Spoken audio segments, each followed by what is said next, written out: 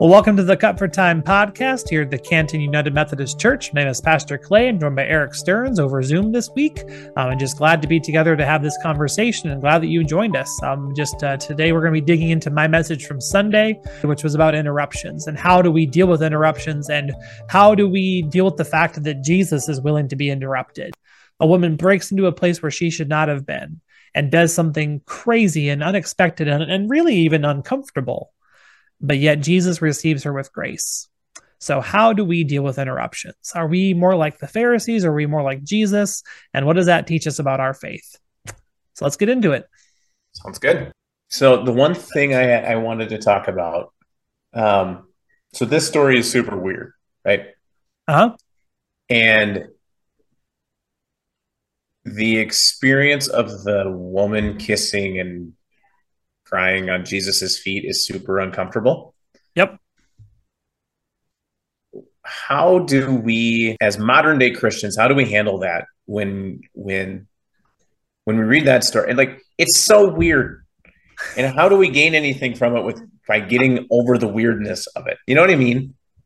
And how do we tell that to non-believers? Like, if they were to read this story first, they'd be like, well, this is friggin' weird. I'm out.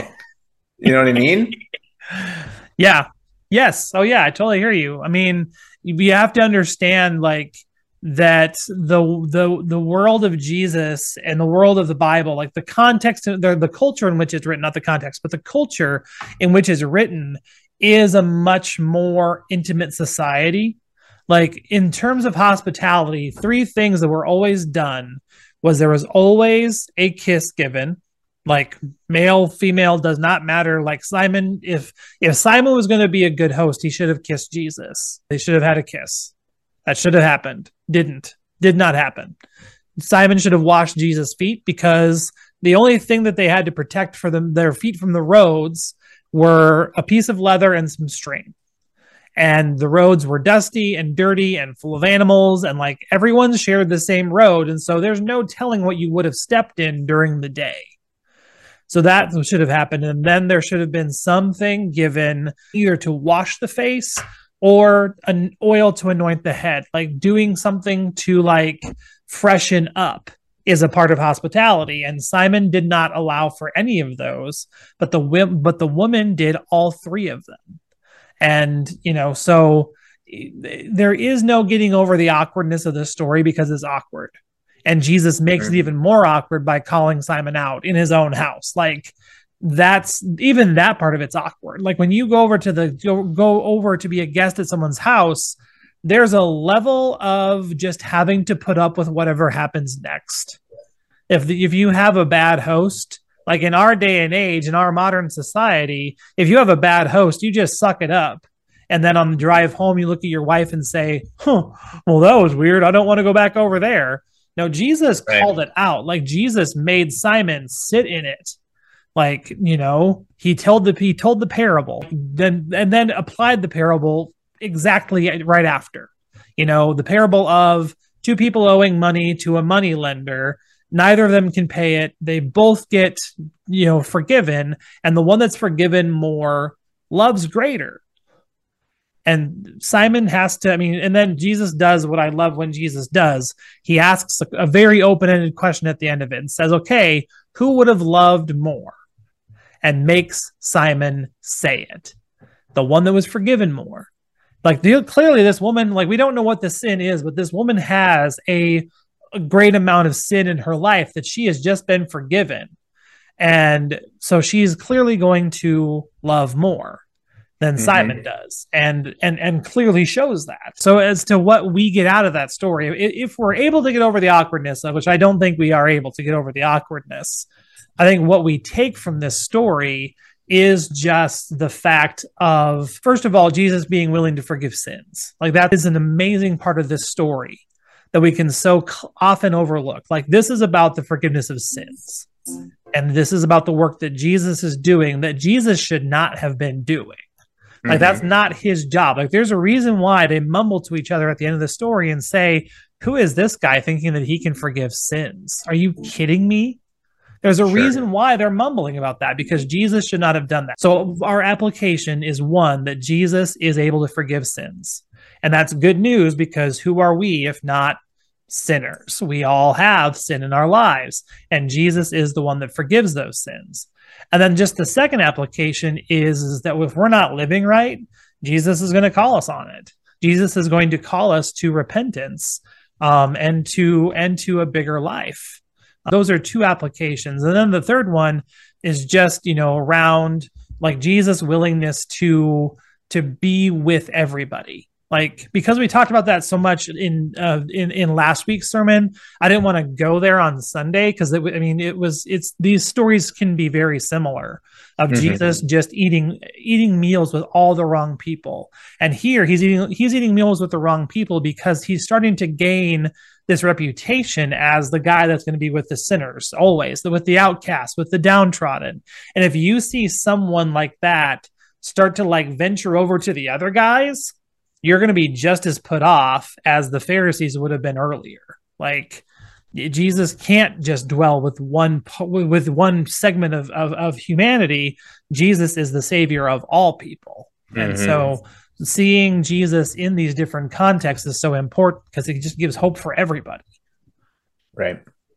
But the story is inherently weird. And the setting is, it is just a very awkward story. It's awkward for everybody involved. Like, I think of like the normal person at the table with Simon, like the other Pharisees. Like we hear so little. We hear them grumble at the end, but like it has to have been so awkward, because this is just such a breach of social protocol. And like, even in our day and age, if something weird happens, like there's just this anxiety that we just sit there and wait for, like, okay, who's going to call it out? Who's going to, who's going to push the pin into this that blows the whole thing up? And that was Jesus. Like that was literally Jesus that said, "Hey, Simon, can I talk to you?" And then he tells the story, like it's just, it is just crazy. It's like when Marshall and Lily are having their wine tasting party. Nice. And the other teacher that's there is saying that they're making fun of babies, and that Marshall and Lily aren't going to have babies. And then she goes, "I'm 3 months pregnant." And she goes, and Marshall goes, "It's only awkward if we make it awkward." In only the way Marshall can say it. Yes. Very similar to that. Absolutely. Now that was awkward. Marshall's not Jesus, but. Right, yeah. Marshall's not Jesus, but there are definitely parallels to just real life. Yep. Oh, absolutely. This is a very earthy story, definitely. Yep. Because like, okay, cleaning with the hair thing, like that had to be super weird. I suppose it's a show of just servitude towards Jesus. Yeah, I mean it's weird. It's a vulnerability, and it's an emptying of oneself. I mean, like she's doing everything that she can with all that she has. Right. She has this alabaster box, or this alabaster jar, which in reading some of the commentaries this week pointed out the fact that would have been one of her most prized possessions. And she's willing to give it to Jesus. She's willing to use that resource to anoint Jesus' feet. Like, and then she's using what she has, because clearly no one at the table is going to help her. Like, she is not where she's supposed to be. She's not where she's welcome to be. And she's doing something that's freaking everybody out. No one's going to help her. So what other option does she have other than to wipe the feet with her hair? And even having her hair down as an unmarried woman, like that is a part of emptying herself too, because that was just not done. Like, when you were in public as a single, unmarried, let alone being a scandalous woman, but like, you just didn't have your hair down. That was not a thing. Like, your hair was up out of respect. Your hair was up because it's more looking kept than if you have your hair down. There's a reason why letting our hair down is a phrase that we say to this day. It's because of cultures and societies where letting your hair down was just it was a less formal thing, a more private thing, a thing that was reserved only for a few people to see. And so this is just this complete emptying of herself at the feet of Jesus. And yes, it did freak people out, so Mm-hmm. And yeah. so she was not invited to this party. No, no, no, no. This would have been the way that I put it in Bible study on Sunday is this would have been a very fancy stag because it would have been just male people invited to it. It's a Pharisee thing.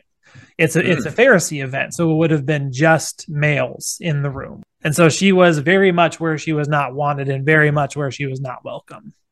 But sure. she also just didn't care because she was going to get to Jesus. Like she had obviously heard something of Jesus healing nature. She had obviously heard that he is a person that can help her because she's at the very end of herself, but and so she is bound and determined to get to Jesus. Hmm. Yep. Yeah, and that we've talked about this in the past a little bit about how yours and my story are very boring. Mm-hmm.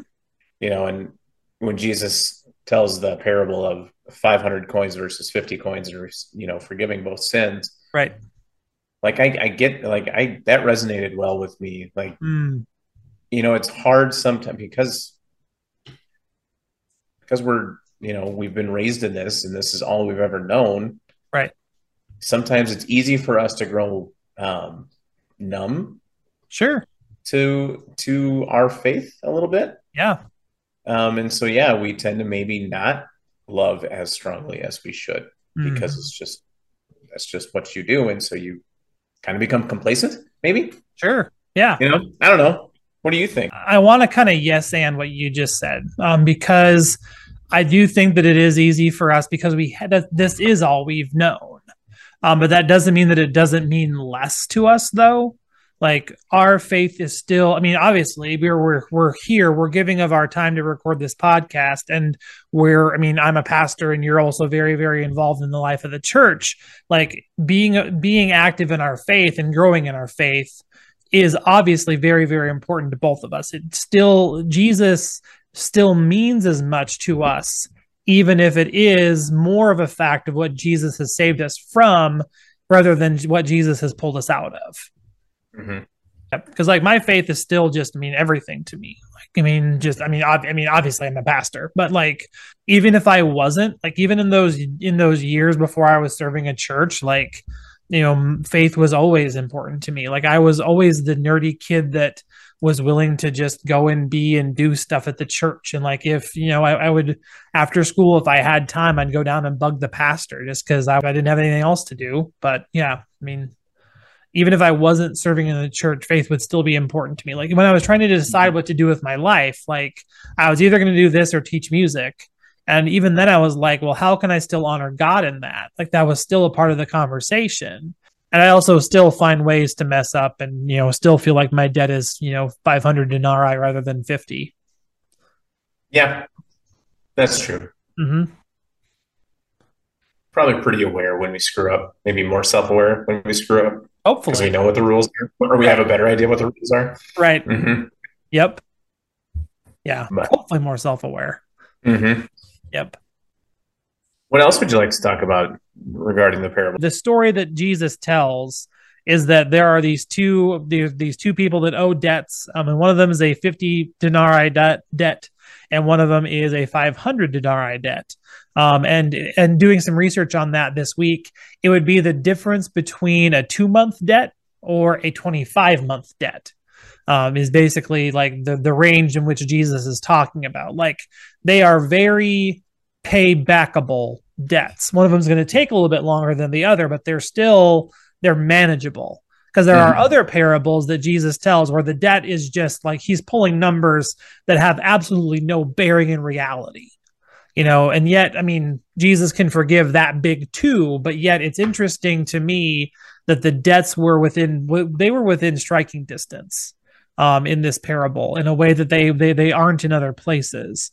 And Sure. so, it's just interesting that Jesus tells a more pointed and realistic story to the Pharisee, whereas in a more generalized teaching session, Jesus would give more exaggerated numbers or tell an even more. And I think that there's something to that. I think that there is some, just kind of further proving Jesus' difference from the Pharisees and Jesus' disappointment in the Pharisees as well. Because then after the parable, Jesus asks this question and then makes Simon sit in it and then goes on to further teach and further just directly apply and say, look, this woman is showing this much love. You showed this much love. Like you invited me for reasons that pass understanding. But and then you showed me no hospitality. This woman who you did not invite and don't think is worthy and don't think is worth anything really showed me this much love, and get right basically is what he says to Simon, is basically just do better. In the face of the Pharisees, he pronounces forgiveness over her. That had to make him mad, huh? Oh yeah, yes, definitely. Yeah, I was talking to Pastor Stephanie Schneider, and I are doing the sermon series together. Pastor Steph serves two Baptist churches in upstate New York, and we were talking on Monday after we'd both preached on this text. And she's just like, I wish I would have thought of this yesterday, but it's such a power move that Jesus pulls by pronouncing forgiveness and really taking a spot at a table that should not have been his, and then using that as a way of staking his claim and claiming his authority and giving the Pharisees something to think about when it comes to who he is. At this point in Jesus's ministry, would he have already staked those claims that the Pharisees would have known he was doing things that were out of his wheelhouse as a rabbi? Yeah, a little bit. Yeah. This is still fairly early in Jesus' ministry. But I was just looking at the Gospel of Luke, and one of the things that comes up in Luke's Gospel before this story is Jesus plucking grain on the Sabbath and like reinterpreting what the Sabbath is for and how that works, and really just kind of getting after the Pharisees about being so Pharisaical about the Sabbath. But Jesus would have definitely been raising some issues by this point. Yeah. Otherwise, why would they have invited him to the party just to crap on him, essentially? Right. We talked a little bit about that on Sunday during the sermon of, just the idea of these differing ideas of why. But I do think that there's some validity to the Pharisee invited Jesus to the table in order to bait him into saying something that they could say, okay, now we've got this on you. We can go charge you because you're being, so you about this. He had to be super annoying, didn't he? To certain people. To certain people, he just had to really grind their gears. Yeah, exactly. But Jesus was no less willing to go. I mean, even knowing that he was annoying them, and even knowing that it wasn't going to go well, Jesus was still willing to go. Exactly. I don't know about you, but I don't prefer to go where I'm not wanted. And so I don't know if I would have gone. Even invited, I don't know if I would have gone. Yep. Yeah. So I really enjoyed how you finished that. You finished the sermon. Thanks. Yeah. And just, I think that there has to be some thought around, like, how do we respond to interruptions from people that we think are not worthy of our time, or are, and just, kind of how the Pharisees were in the story. Like, they did not want this woman here. They were mad at Jesus for not doing anything about it. They were waiting for Jesus to just, throw her out. And they were waiting for Simon, the host of the party, to do something about it and say, hey, like, I wrote the guest list for this party and you're not on it. So, you got to go. But Simon didn't. Simon was never given that opportunity. Jesus shut that down real fast. Right. And yet I think that there is a temptation in our own lives to say, well, they're just that, so I don't really need to take that very seriously, or they're just, they're not, whatever. And just, I think that there is a big gap in there for us to say, okay, when we get interrupted with something, and especially when we get interrupted by something that we think is lower on our priority list, how do we respond to that? Yeah. Yeah. Yep. And I also just want to, reiterate, just the fact that Jesus is willing to be interrupted. Like, Yep. Jesus, I don't know what Jesus' intentions for the evening were. We'll never know that. We know that this was not Simon's intentions for the evening, and I don't even think they were Jesus' intentions for the evening. Like, Jesus could have been on his way to teach something that we'll just never know about. Mm-hmm. Yet he was willing to engage with this interruption, really willing to see this woman. The Jesus interruptions are for us, because who are we to be on that level to interrupt Jesus? And there are times, I mean, at least in my own life, there are times when I'm tempted to not bring something up, or to, try and figure it out by myself without God's help.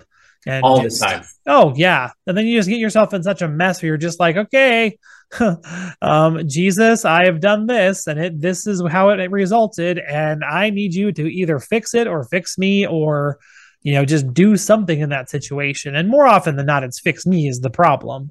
Yep. So it's just important to know that Jesus is cool with our interruptions too.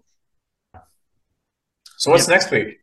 Yeah, so next week we have Jesus dining with more Pharisees, and we have Jesus talking about seating arrangements. The side of the Pharisees, I mean, it kind of echoes back to me to Matthew 6, where Jesus is talking in the Sermon on the Mount about, the hypocrites like to pray in the square and draw all this attention to themselves. That same thing's happening at suppers. The same thing is happening at dinners, where, like, especially in a world that is so hierarchical, where people are expected to have places of honor. The dining scenes in the Bible, people would have been shifting seats all the time when someone more important shows up. And so Jesus looks around a gathering where he is at among some Pharisees and says, we can be doing better than this. And then teaches them in a parable around, like, when you go somewhere, sit at a lower spot, because it's one thing to sit at a higher spot and then be asked to, like, move down. It's another thing to sit in a lower spot and be asked to move up. So don't assume that you're the most important person in the room, and be willing to, enter into these other spots to make room for more people.